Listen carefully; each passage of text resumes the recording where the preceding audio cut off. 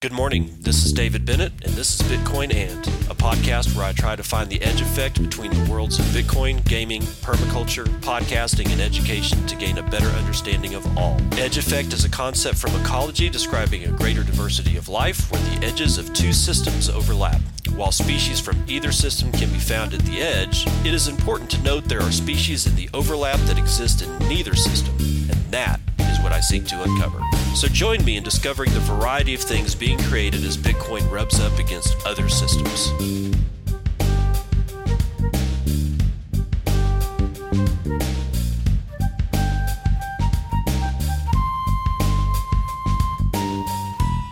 Good morning. It's 10:58 a.m., January 10th, 2019, and this is Bitcoin And episode 50. Wow, 50 episodes. Man, God, that's kind of interesting. Okay, so it was all my fault that the Bitcoin price crashed by coming back with Bitcoin And yesterday. You know, we were sailing along pretty cool. You know, we were like, drifting on the wave of $4,000 US. And here I come with coming back out of a month hiatus of doing this whole, from doing this whole thing. And I wake up this morning and boom, there's my 270 point drop. Man, that was ugly. Time for some coffee. All right. So again, I'm going to be taking it easy. I'm going to add back Marty's Bent because I want to read it to you guys. And I have found an app, an actual a good daily train wreck. So we're going to do those things. But first, the morning roundup. So I'm only going to talk about one thing today, and that is Thor, God of Thunder, or whatever it is. We're not talking about the movie. We are talking about a service from BitRefill. So let's get straight into this thing. We'll go ahead and start off with this article from CoinDesk. I'm not that big of a fan of CoinDesk. They have been... since the first of the year, they've put out some pretty stupid things, but and then they dragged up somehow or another. They were able to find the dude that coined the term HODL from his whiskey-fueled misspelling rant on Reddit some years back, and tried to spell hold, but spelled it HODL. So instead of hold, we ended up with HODL, and that's been a Bitcoin and cryptocurrency meme forever, and they dragged his ass up, and he proceeded to crap all over Bitcoin because it's changed. And I'm like, yeah, I'm going to listen to a crappy trader that goes on a whiskey-fueled rant on Reddit, accidentally coins a meme that is used widely, and all of a sudden he's got some kind of street cred. Well, you know what? No. So bad on CoinDesk for that. But they do have a story on BitRefill's Thor, so let's get into it. And this is from Lee Cuen, Cuen, writing as of yesterday, January 9th, 2019 for CoinDesk. And I like Lee. She's actually one of the better ones up there. So let's start. Stockholm-based startup BitRefill now offers a way to mitigate Bitcoin's expensive learning curve for new users. Revealed exclusively to CoinDesk, BitRefill's new Thor service allows people to give Lightning channels to someone else with no setup on the recipient side. Lightning was created to allow cheaper off-chain Bitcoin payments. BitRefill's John Carvalho told CoinDesk, quote, Thor allows people to connect to the Lightning Network whether they have Bitcoin or not. All you have to do is download one of the supported wallet apps, install it, and then either you or a friend can come to BitRefill and purchase a channel opening. Typically, this is how Lightning works. Someone has to set up a channel between two parties and deposit enough Bitcoin to hold it open. Users can only send as much money as the channel's capacity supports. What Thor allows users to do is outsource the technical work for opening a channel, which can be paid for with Bitcoin, Litecoin, Ethereum, Dash, or Dogecoin. BitRefill will then maintain active channels for 30 days.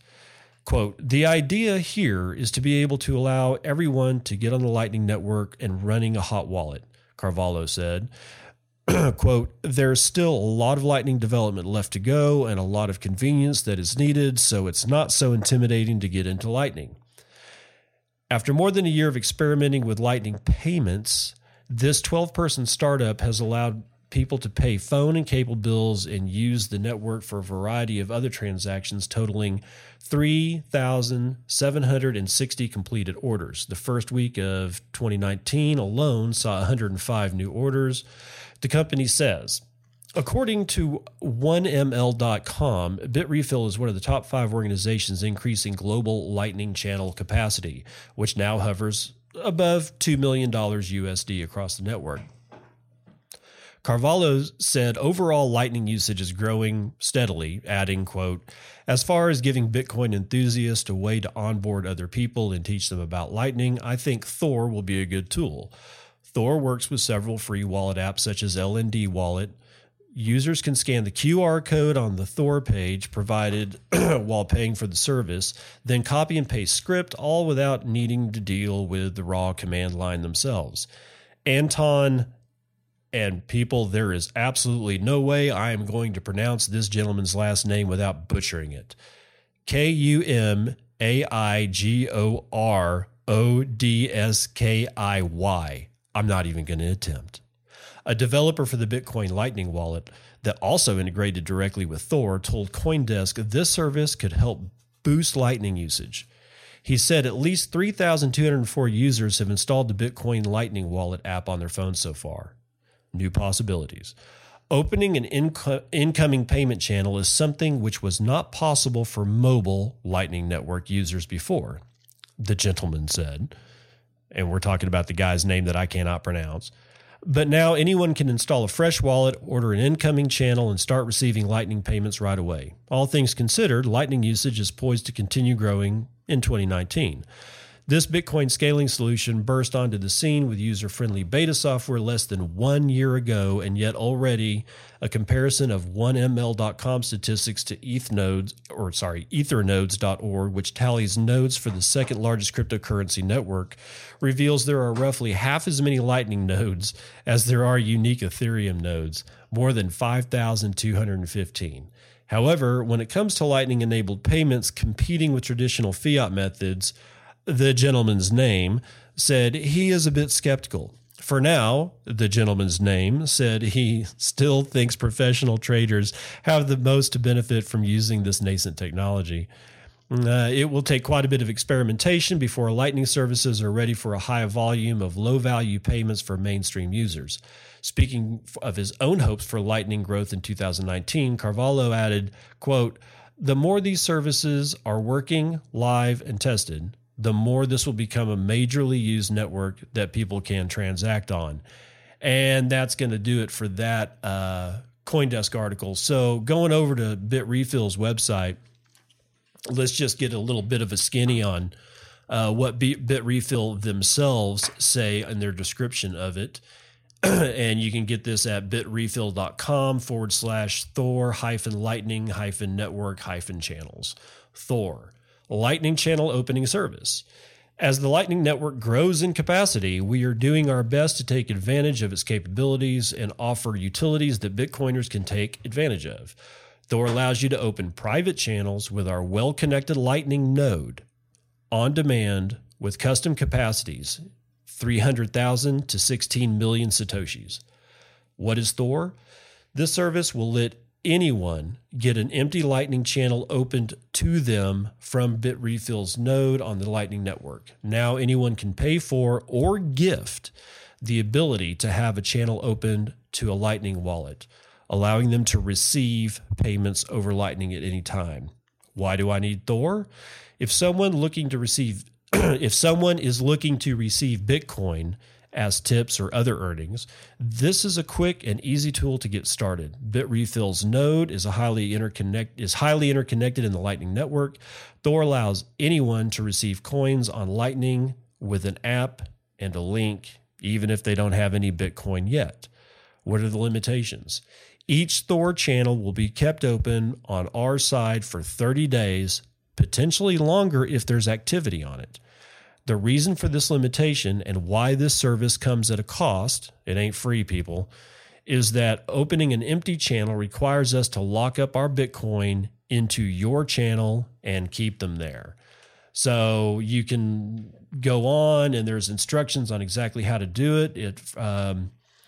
From a technical communication aspect, this actually looks like it's well thought out. This comes with pictures and everything so that it makes it a little bit easier. And yeah, that's kind of cool. So the breakdown, it looks like they have 5 different flavors. And the bottom of it is 300,000 Satoshi capacity. And for that capacity, you will pay 0.000289 BTC, which is pretty cheap. I'd tell you the USD price, but with fluctuations going like they are, it's kind of not. If you got BTC, then just look at it as BTC. Stop converting it into dollars and whatnot. So it's going to cost you for 300,000 Satoshi capacity, 0.000289 BTC.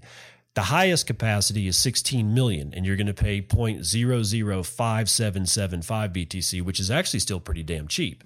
And then there are 3 levels in between, 8 million, 2 million, and 500,000 Satoshi capacities. So, man, totally cool. Now, why? Well, for the uninitiated, Lightning Network is a network that sits atop the Bitcoin network. And instead of me giving somebody, Bitcoin on the main chain, which is a final settlement layer, that means if I want to buy a house from you, I am damn well going to do that on the main chain. I want to make sure that thing is settled. I want to make sure that thing has been settled for an hour. I want to make sure that it has at least 6 confirmations, which is about an hour. I want to make sure that we all understand that I paid X number of Bitcoin and you give me the deed to your house, and we do that in a manner that is public and notarized and the whole ball of wax. If I want to buy a beer from you, I don't want to settle it on the main chain. That's ridiculous. I'm not going to wait an hour for a beer. Okay, so the Lightning Network makes it to where I can tie up some liquidity into a Lightning channel. I can open a channel with Bob or something who's selling a beer, and I can say, Bob, I will send you on the Lightning Network, not on the main Bitcoin network, but on the Lightning Network. I will send X amount of Bitcoin to you, and you give me the beer. That actually hits the Lightning wallet within seconds. It's like a credit card transaction. After Bob has sold 500 beers in, let's say, a month, at one point or another, he's going to need to cash that out. So he's going to close that channel on the Lightning Network. And the minute that channel closes, or Bob decides to close that channel, what happens is that all of the capacity in that Lightning channel goes away because the channel's closed, and it ends up settling in his Bitcoin wallet on the main chain. And after 1 hour, that's pretty much locked in. No one's going to be able to reverse that puppy dog. And to tell you the truth, they're not going to really be able to reverse it after the first confirmation. I mean, and even more seriously than that, how many people have the technical know-how to actually go through and reverse somebody's Bitcoin transaction before the first confirmation is made? That takes some fairly specialized knowledge. So keep your Bitcoin transactions to yourself. Don't tell anybody that you're going to buy a house for 15 Bitcoin on a certain day at a certain time with a certain wallet. And you'll probably be okay.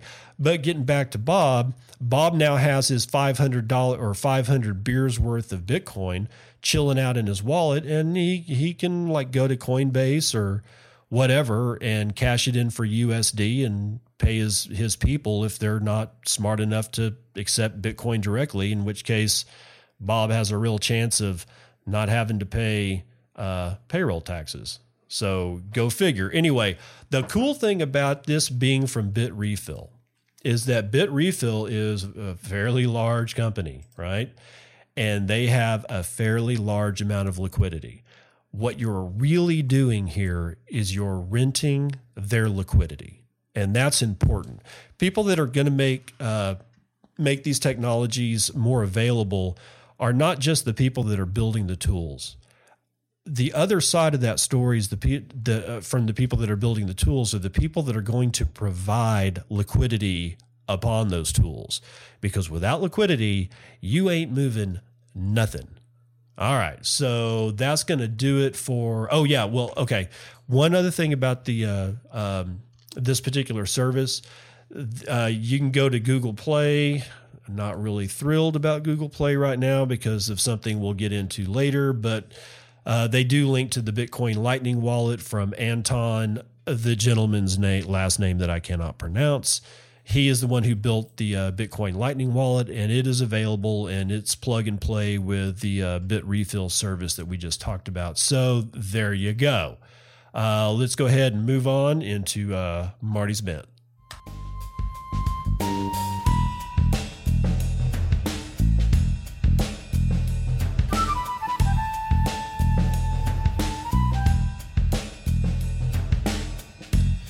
Okay, this is Marty's Bent for Thursday, January the 10th, 2019. This is issue number 395, Free Speech Money.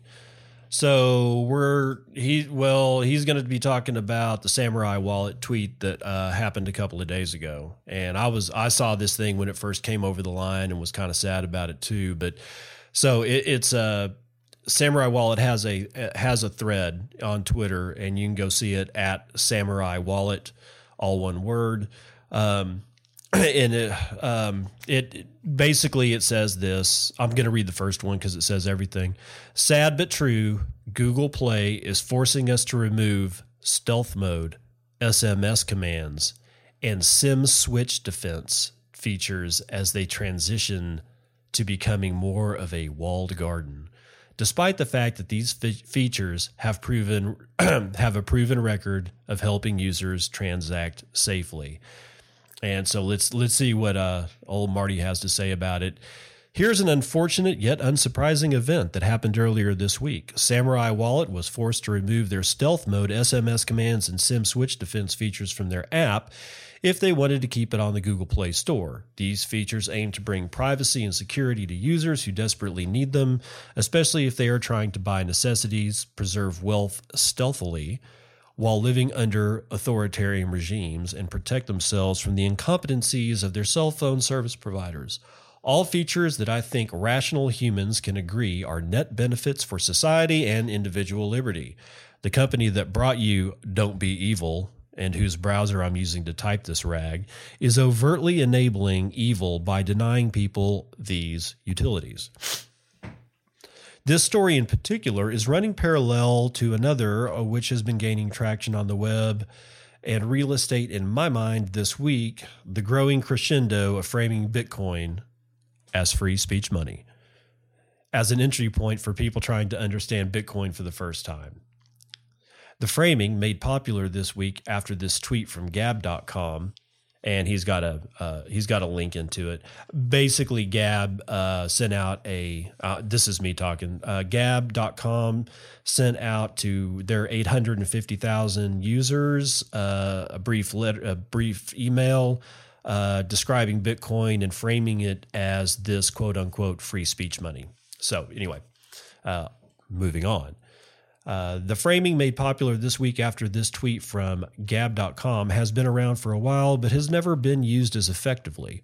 The shunning of some content creators across the web has pushed a mass of people into Bitcoin's arms as they have no other choice at this juncture. We're seeing the game theory behind Bitcoin play out beautifully, as it is truly the only option some people have in a world dominated by a banking and payment system that acts as a giant gatekeeper, deciding who and who cannot conduct commerce with each other. The crazy thing about Bitcoin's game theory is that it benefits either way. If governments and gatekeepers continue to censor payments and speech, people will be pushed into Bitcoin, benefiting the network. If they try to attack Bitcoin, it proves it's something worth attacking, highlighting the value of the network. If they decide it may be a valuable asset to hold on their balance sheet, Bitcoin benefits. Bitcoin has anti-fragility embedded into its DNA. With all that being said, I'd like to draw your attention back to the problem our friends at Samurai find themselves in. There is a long way to go before the idea of Bitcoin mass adoption comes to fruition. Not only do we need to figure out how to scale the protocol and ensure long-term decentralization, but we also have to re-architect the infrastructure that allows people to access apps that make it easy to acquire and utilize Bitcoin. People are so accustomed to the easy UX flows of centralized services that are so easily throttled when pressured. Decentralized file storage services and similar apps need to become more pervasive in the mainstream. Essentially, the mindset of the public needs to change. While the hacking of Equifax, Facebook, Target, Marriott, and or insert incompetent data silo honeypot here, be enough to awaken people to the fact that they may need to think about data security more seriously. Let me say that again. Think about data security more seriously. That was me, by the way. Doesn't seem like it up to this point. Maybe more of these need to happen before people begin to take action. Will people get fed up of the fiat system and turn to the sound money system, which is Bitcoin? It looks as if a good amount of current Bitcoin users are in it for this reason. Will introducing Bitcoin as quote-unquote free speech money to a material demographic that is currently being shunned by the political and financial elite be effective? I think we are getting the answer to this question in real time. It will be interesting to reflect on this particular framing a year from now. Final thought, nothing more cringe-inducing than thinking about barefoot low-tide muck walking in the bay. Oh, man, muck walking. Oh, that's just disgusting. Okay, so, well, let's kind of pull this apart a little bit. I mean, you've got several people that have been deplatformed. And here's the funny thing. Usually on Twitter, you'll find me at one point or another calling the death of the gatekeepers. For the most part, the gatekeepers are all dead as far as entry into media. For instance, I'm doing this from a room in my house in the middle of Nowheresville, USA, because I got a freaking internet connection, a computer, and a microphone. All right. I have access to SoundCloud, which is where this stuff goes before it gets spread out all over hither and yon to like iTunes and whatever else, Stitcher and all the other platforms. But at one point or another, if I start saying stuff that might be difficult for people to, I don't know, stomach insofar as politically incorrect, or maybe I start misgendering people. I don't know. I mean, I could even be doing half this crap on accident, don't even know about it. Next thing I know, I get a letter from SoundCloud saying they're deplatforming me. Oh, I got, well, at that point, I have places to go.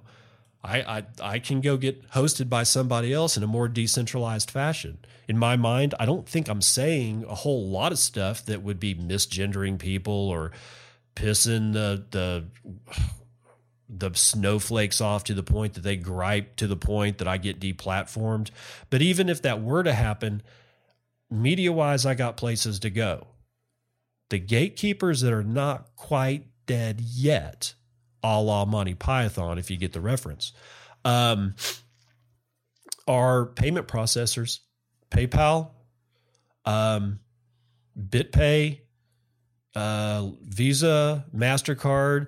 I mean, for the first time that I've never heard of this before, but for the first time that I've ever heard it last year when MasterCard, and I can't remember who it was, I can't remember the name, but it was somebody who they find disagreeable, MasterCard decided to cut off their payments. So there you go. Those are really the only gatekeepers that are left in the world that make a damn bit of difference are payment processors, and they are under siege. I don't think that they realize it because they're going, I guarantee you they're going around going, yeah, this will never affect us. Yeah, neither does syphilis until you get it, pal. So be careful of where you stick your power, because you may just get infected with something that you will not survive.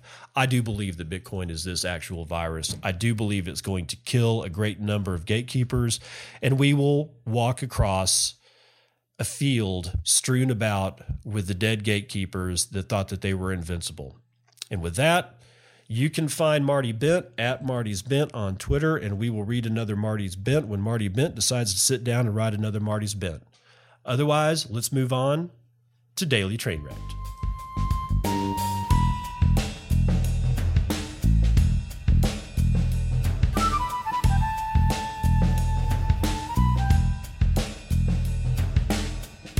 Okay, Daily Trainwrecked is brought to you by Suzu at ZHUSU on Twitter.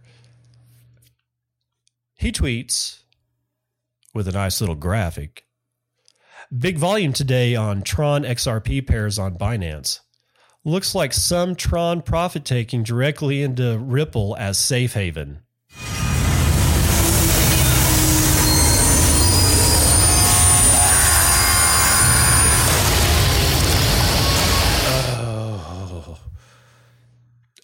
It's a shitcoin pair, people. I mean, like as if Ripple XRP wasn't bad enough all by itself. As if Tron, in this case TRX is the ticker symbol, wasn't bad enough, God, just all by itself. No. No, we have these two piles of garbage as a trading pair. Please let that sink in so that you can go from one pile of garbage profit taking into some supposed safe haven of another pile of garbage. It just boggles the mind as to why anyone at all would play around with either one of these things. Okay, so sorry for the use of the term SC, but there's just no other way to put it. I'm not going to call it a crap coin because it really is worse than that and actually takes the full-blown term shit coin. So with that, that was your Daily Trainwrecked.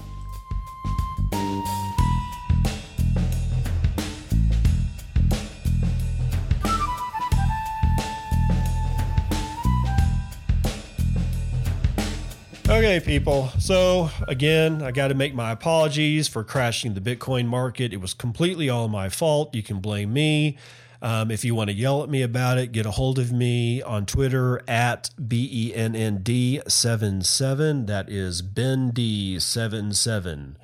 And you can tell me about how it's all my fault and that your college kids, your kids' college fund is now burning in a dumpster fire out back, and apparently I've destroyed all the marmots in history. Preston Byrne reference if for any of you guys, insider guys. Yes, it is all my fault. Go ahead and take it out on me. Go to Twitter, follow me. Just let me have it, man, because it was my fault. I should have waited till today to do the first Bitcoin and back from the Christmas break, but I didn't. I jumped the gun, and now we're looking at damn near a 10% drop to, we're looking at $3,620 and minus 9.53% drop from yesterday. And again, I did it. It's all my fault. Nobody else did it. Nobody has the power that I have. I did it. Yeah. Okay. So whatever. Nature hates me. Go figure. Anyway, don't tie your wagon to this horse, because I'll just end up killing you and getting you all wrecked and stuff. So with that all said, I will see you on the other side. This has been Bitcoin and I'm your host, David Bennett. I hope you enjoyed today's episode and hope to see you again real soon. Have a great day.